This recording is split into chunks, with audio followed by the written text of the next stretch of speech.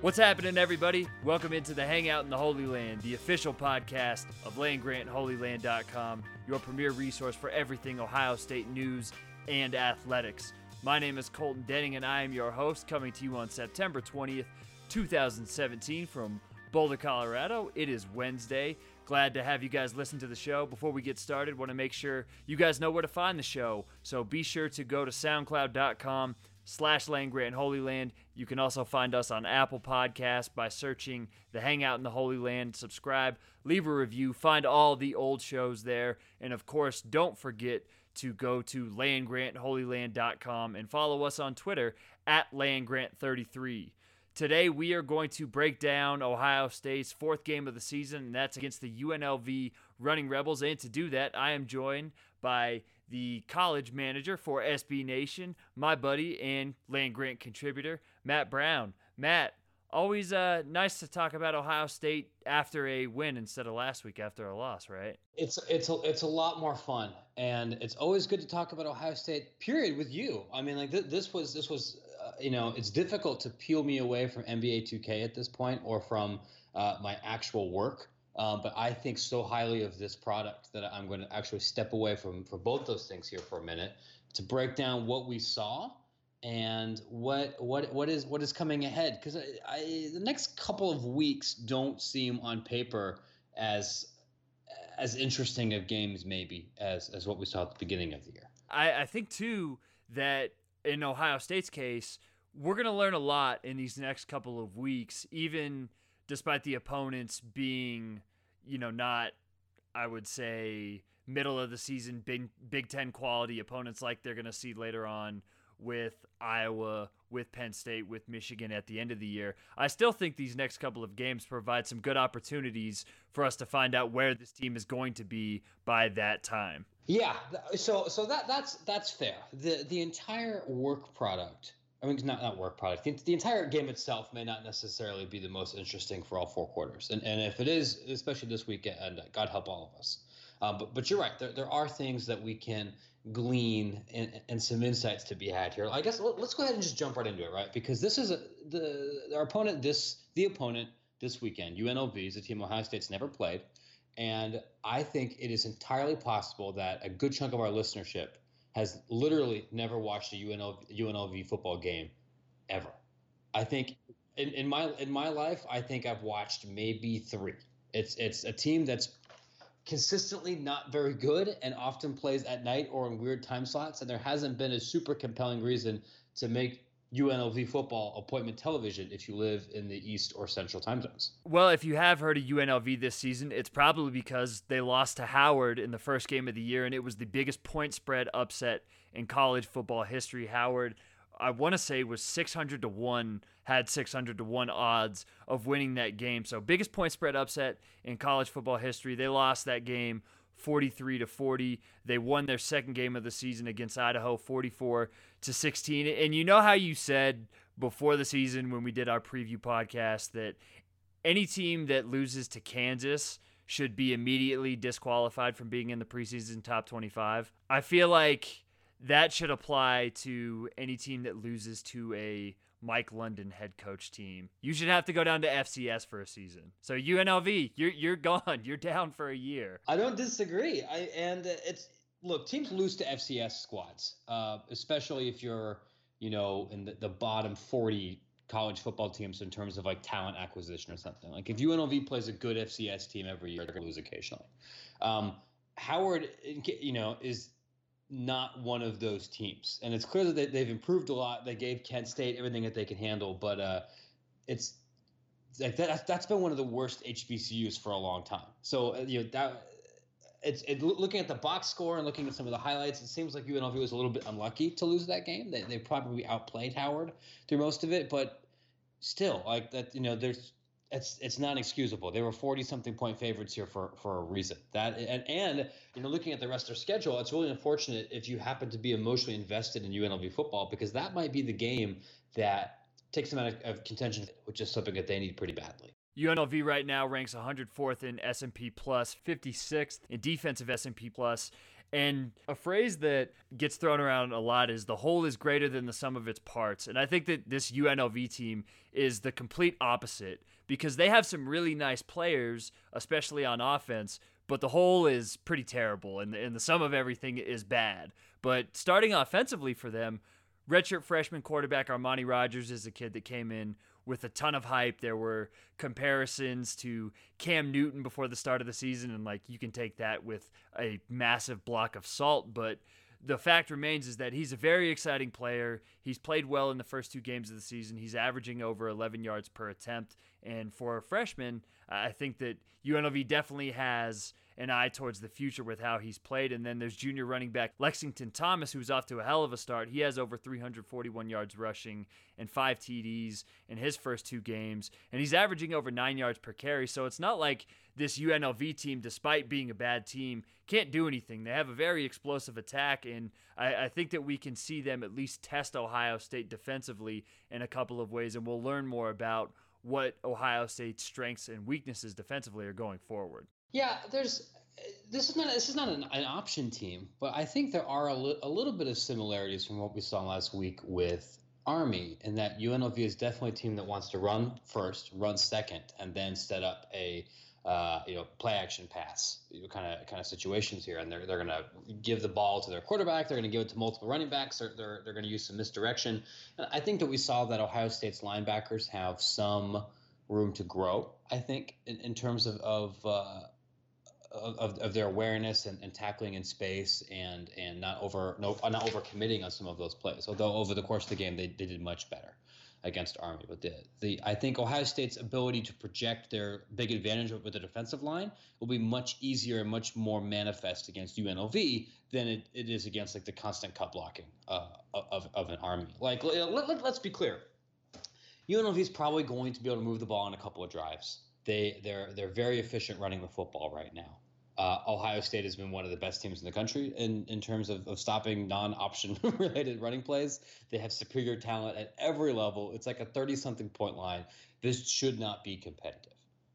Certainly not going by the end of the midway through the third quarter. This should be a game that is already decided. So then I think the question is, what are you looking to see? Assuming, because it seems like I would think that if Ohio State wins this game by less than 3 touchdowns, it's not really a success. I agree with that, and I think from a defensive perspective, you mentioned the linebackers, and a player that we saw in his first real action last week was linebacker Tuf Borland in Chris Worley's stead. He looked pretty damn good, and so on an individual basis, he's probably the guy that I'm looking to most to see how he does in. I don't know if he's going to get full game reps. He's listed as an or starter with Worley. We'll see if he's able to play and how much he's able to play with that foot sprain. But I would assume that Tuf Borland's going to get a lot of run this week. And I want to see how the middle of that defense goes against, like you're saying, a very efficient run game. It's one that hasn't gone backwards in a limited sample. They're 4th in stuff rate. So let's see if Ohio State's defensive line is able to get into the backfield and generate some open space for the linebackers, especially somebody like Borland and Jerome Baker, who I keep mentioning it on these podcasts. Like, where is Jerome Baker? He is way too good to be this quiet. So I want to see Borland and Baker a lot this week in the opposing backfield. And I think that this is maybe going to be their best performance of the year so far. Man, it's funny. I had completely forgotten about Tuf Borland as a player on the roster entirely before the start of the season. I'm not afraid to admit that. Even though he was a 4-star guy, but certainly didn't have the hype or reputation compared to some of these other linebackers that are have been recently added to the program. And it seemed like he might be recruited over, or somebody that just participated in special teams. He really was outstanding. And my guess is he's probably going to see the majority of the snaps against UNLV. If Worley's not 100%, there's no reason to rush him back for this game. You could bring in Keandre Jones, or you could bring in some other guys if you need to, give other linebackers some playing time here. So you're right. Like that's going to be interesting. And of course, the other elephant in the room, outside of that. Defensive tackling in space is going to be the progression of Ohio State's passing game. And I honestly was came away pretty satisfied and pleased with what I saw against Army, even though there weren't a ton of downfield passing throws. Like for me, I'm very pragmatic about this kind of thing. Like I don't really care how Ohio State moves the ball if they move the ball. And clearly, Army was with their scheme um, was giving Ohio State lots of opportunities to attack horizontally, and that's what they did. They did that efficiently, and against the UNLV, and quite frankly, against basically everybody on the schedule other than like 4 teams. Ohio State's fast enough where I think you can do that and break a tackle, and there's your intermediate passing game. Bubble screening somebody to death. It would be nice to see, I think, some more intermediate passing completions. Ohio State really didn't attempt that many, and yeah, it looks like Barrett missed 2 of them, and there was an Austin Mack route miscommunication. But if you see 1 or 2 of those that are successfully executed, I think that's a big positive. But I'm more interested in continued efficiency from the passing game rather than necessarily execution on a pass play of X number of yards. And Ohio State offense efficiency against Army was their best it's been in like 3 years. And so if you keep showing performances like that, I'm happy no matter what happens. I'm glad that you brought that up because that's something everybody wants to see. But at this point, we've seen enough of JT Barrett and these receivers to know that, like, that's even saying that would be a weakness, I think would be a compliment for them. It's just something that I don't think is going to work. And there are other things that we saw last week that suit not only Barrett's skill set, but the wide receiver skill sets much better. And those RPOs, which we saw for really the first time under Urban Meyer, I think is the direction that this offense needs to go for the rest of the season. And it'll be interesting to see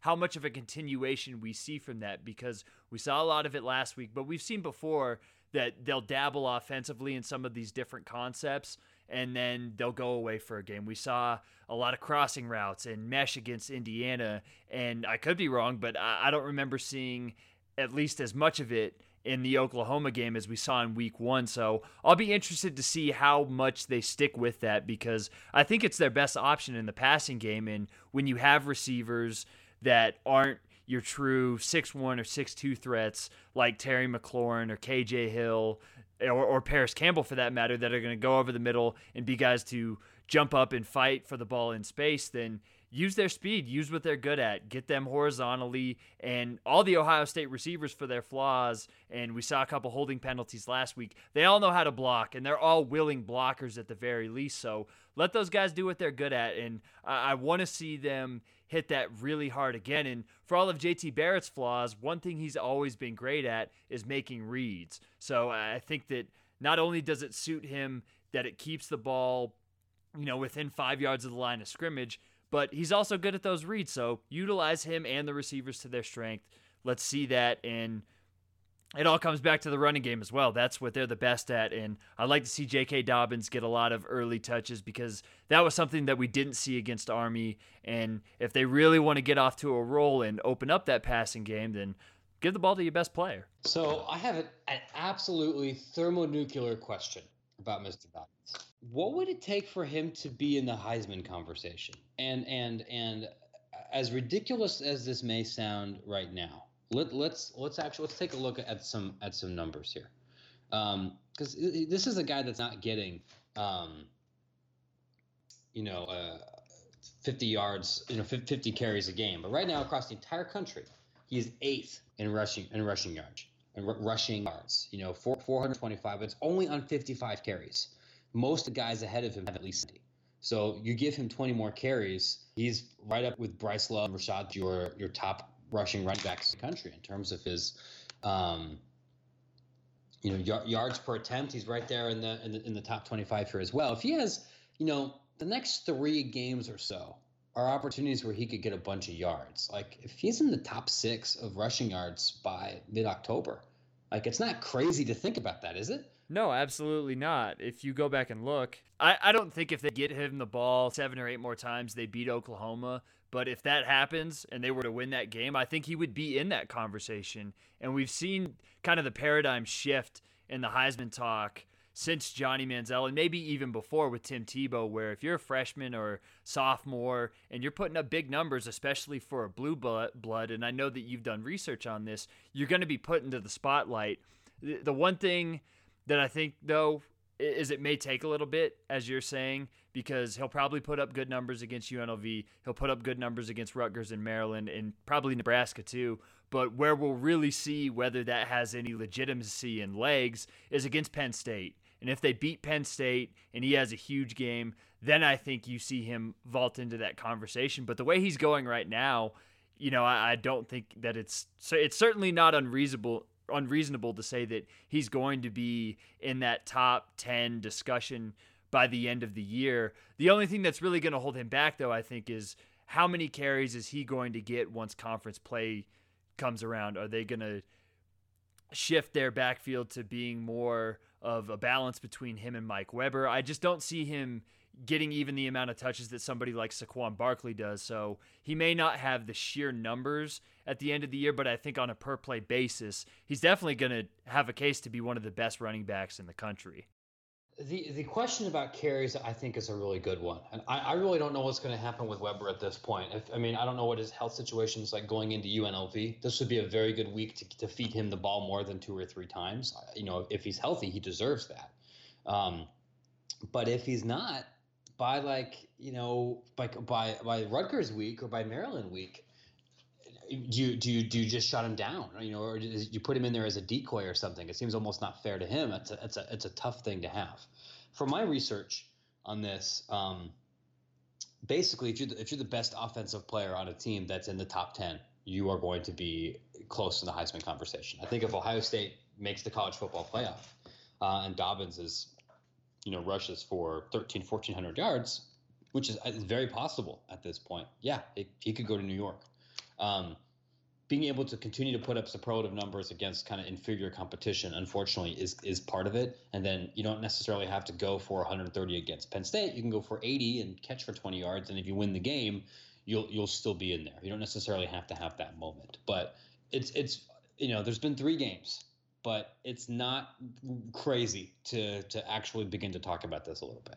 No, it's not at all. And I think you'll see a lot of that against UNLV. Like I said, they rank 126th in defensive S&P plus, and teams have not been shy at running the ball on them no matter what the situation is this year. And that's small sample. They've only played 2 games.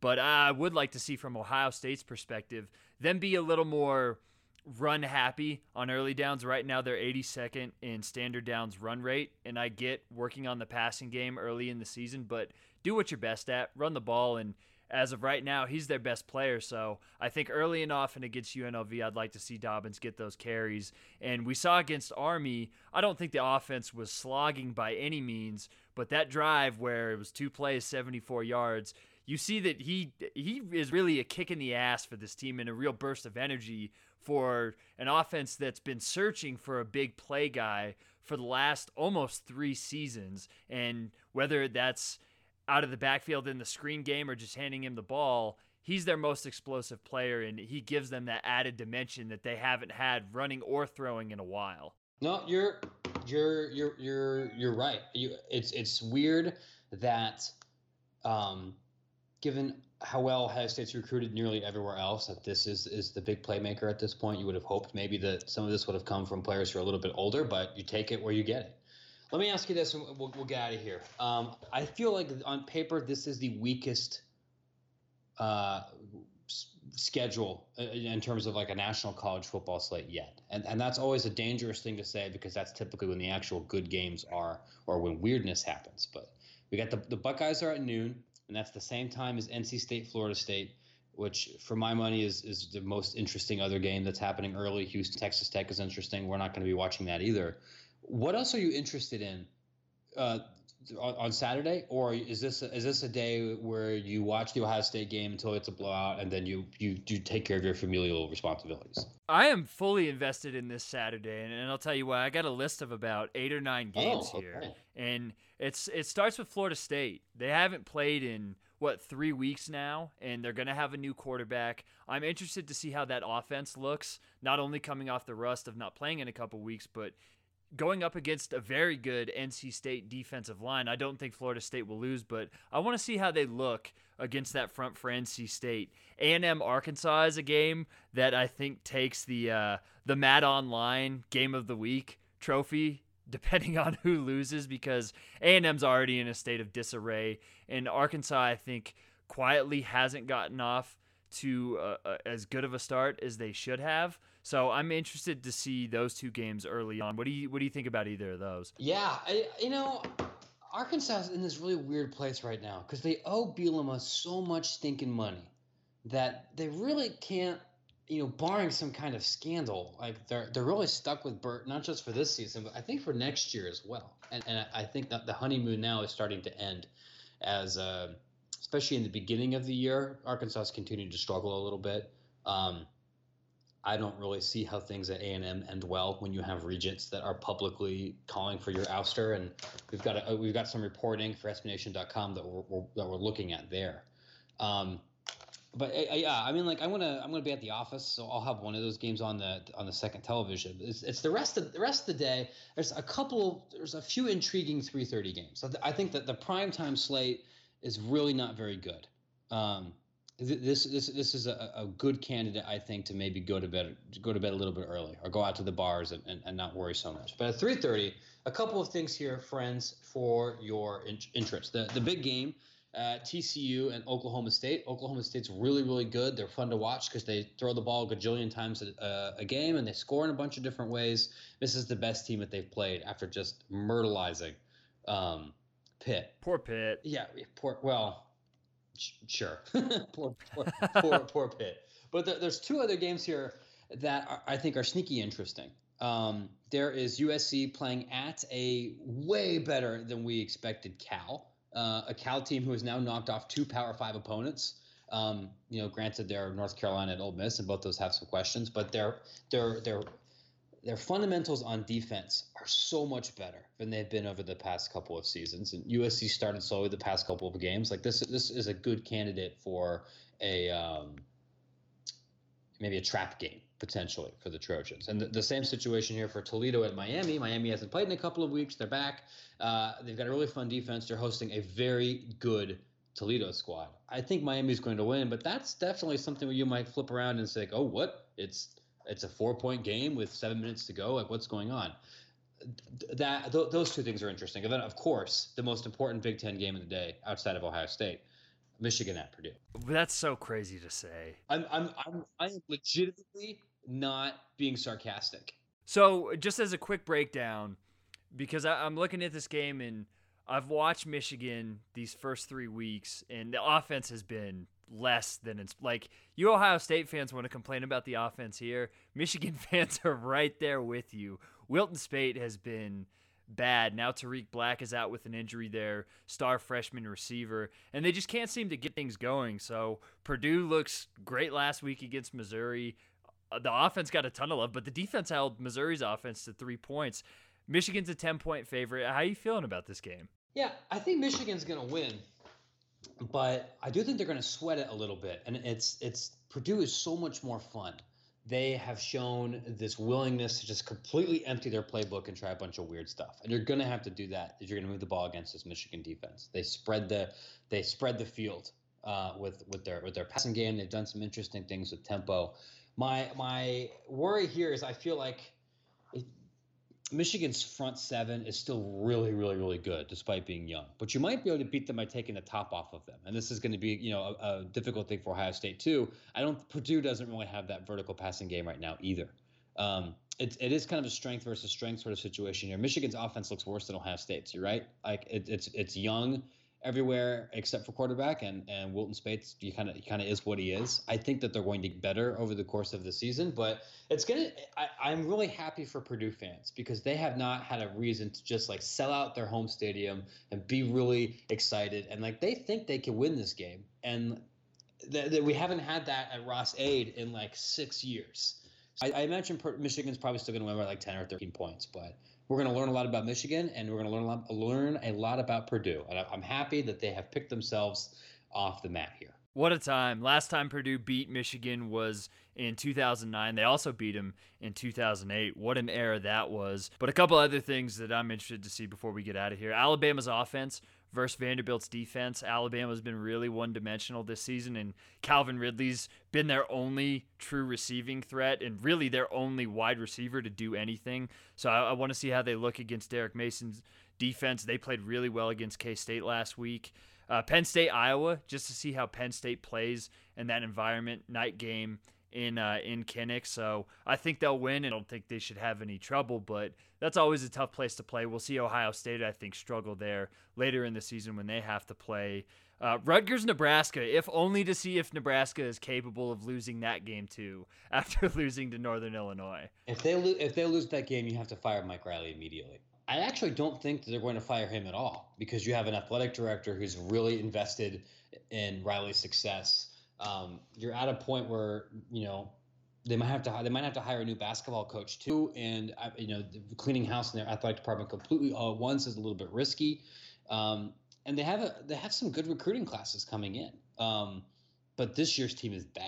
They don't have an offensive identity. Their secondary is atrocious. They're transitioning, from 3-4 and 4-3 and everything, and they're still a lot better than Rutgers. But boy, howdy, like if they lose there, you have to make a change like that day. Last thing, if you're interested in some Pac-12 After Dark, there is some late night, depending on where you live, Pac-12, Washington at Colorado. I'll be at that game. It's an 8 o'clock local kickoff, so 10 if you're on the East Coast. I am not really looking forward to this because I think that Washington's going to destroy CU much like they did last year. CU's offense isn't quite what I thought it would be this year, but Washington's also looked a little bit shaky. The only thing that I don't want CU to do is punt to Dante Pettis. I don't know why teams keep doing that because he keeps returning them for touchdowns. But if you're interested in any very late night Pac-12 After Dark, Washington and CU is going to be your jam. I will probably not watch that, but maybe for some of you, you may, and that could, it could be interesting.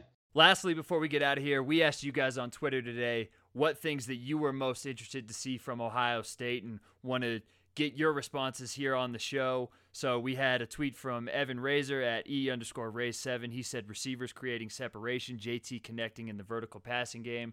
That was something we talked about. If you're looking for vertical passing, this team 2017 Ohio State may not be your jam, but if they're able to have some success with play action, maybe that's something we see later on in the season.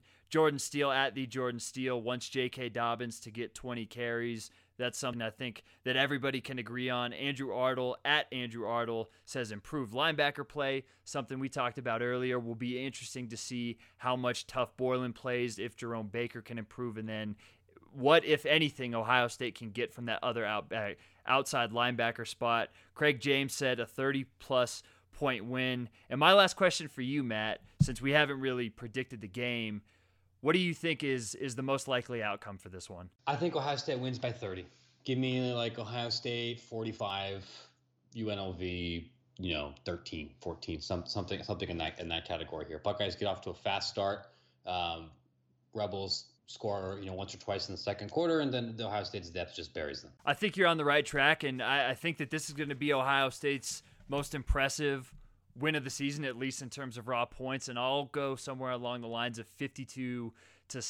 You're going to see Ohio State with the ball a lot in this game. I think that they would have scored 50-plus points if Army didn't hold on to the ball last week, so you'll kind of see more of what they were able to do offensively last week against UNLV. Dobbins has a big game. JT Barrett gets a lot of yards after catch from the receivers. Defense plays well.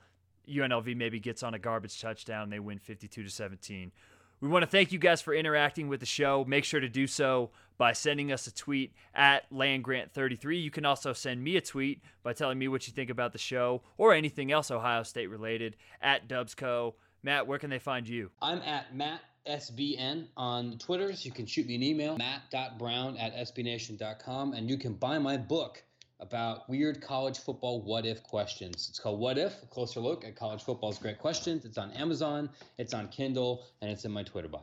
Make sure to buy Matt's book. It is phenomenal. I've already read it. I wouldn't lie to you guys. It's a great book. Also, make sure to visit the site, landgrantholyland.com, And find the show, soundcloud.com/LandGrandHolyLand, or on Apple Podcasts by searching the Hangout in the Holy Land.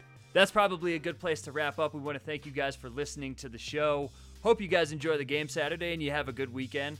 For Matt Brown, I'm Colton Denning. The spot was good, and go Bucks.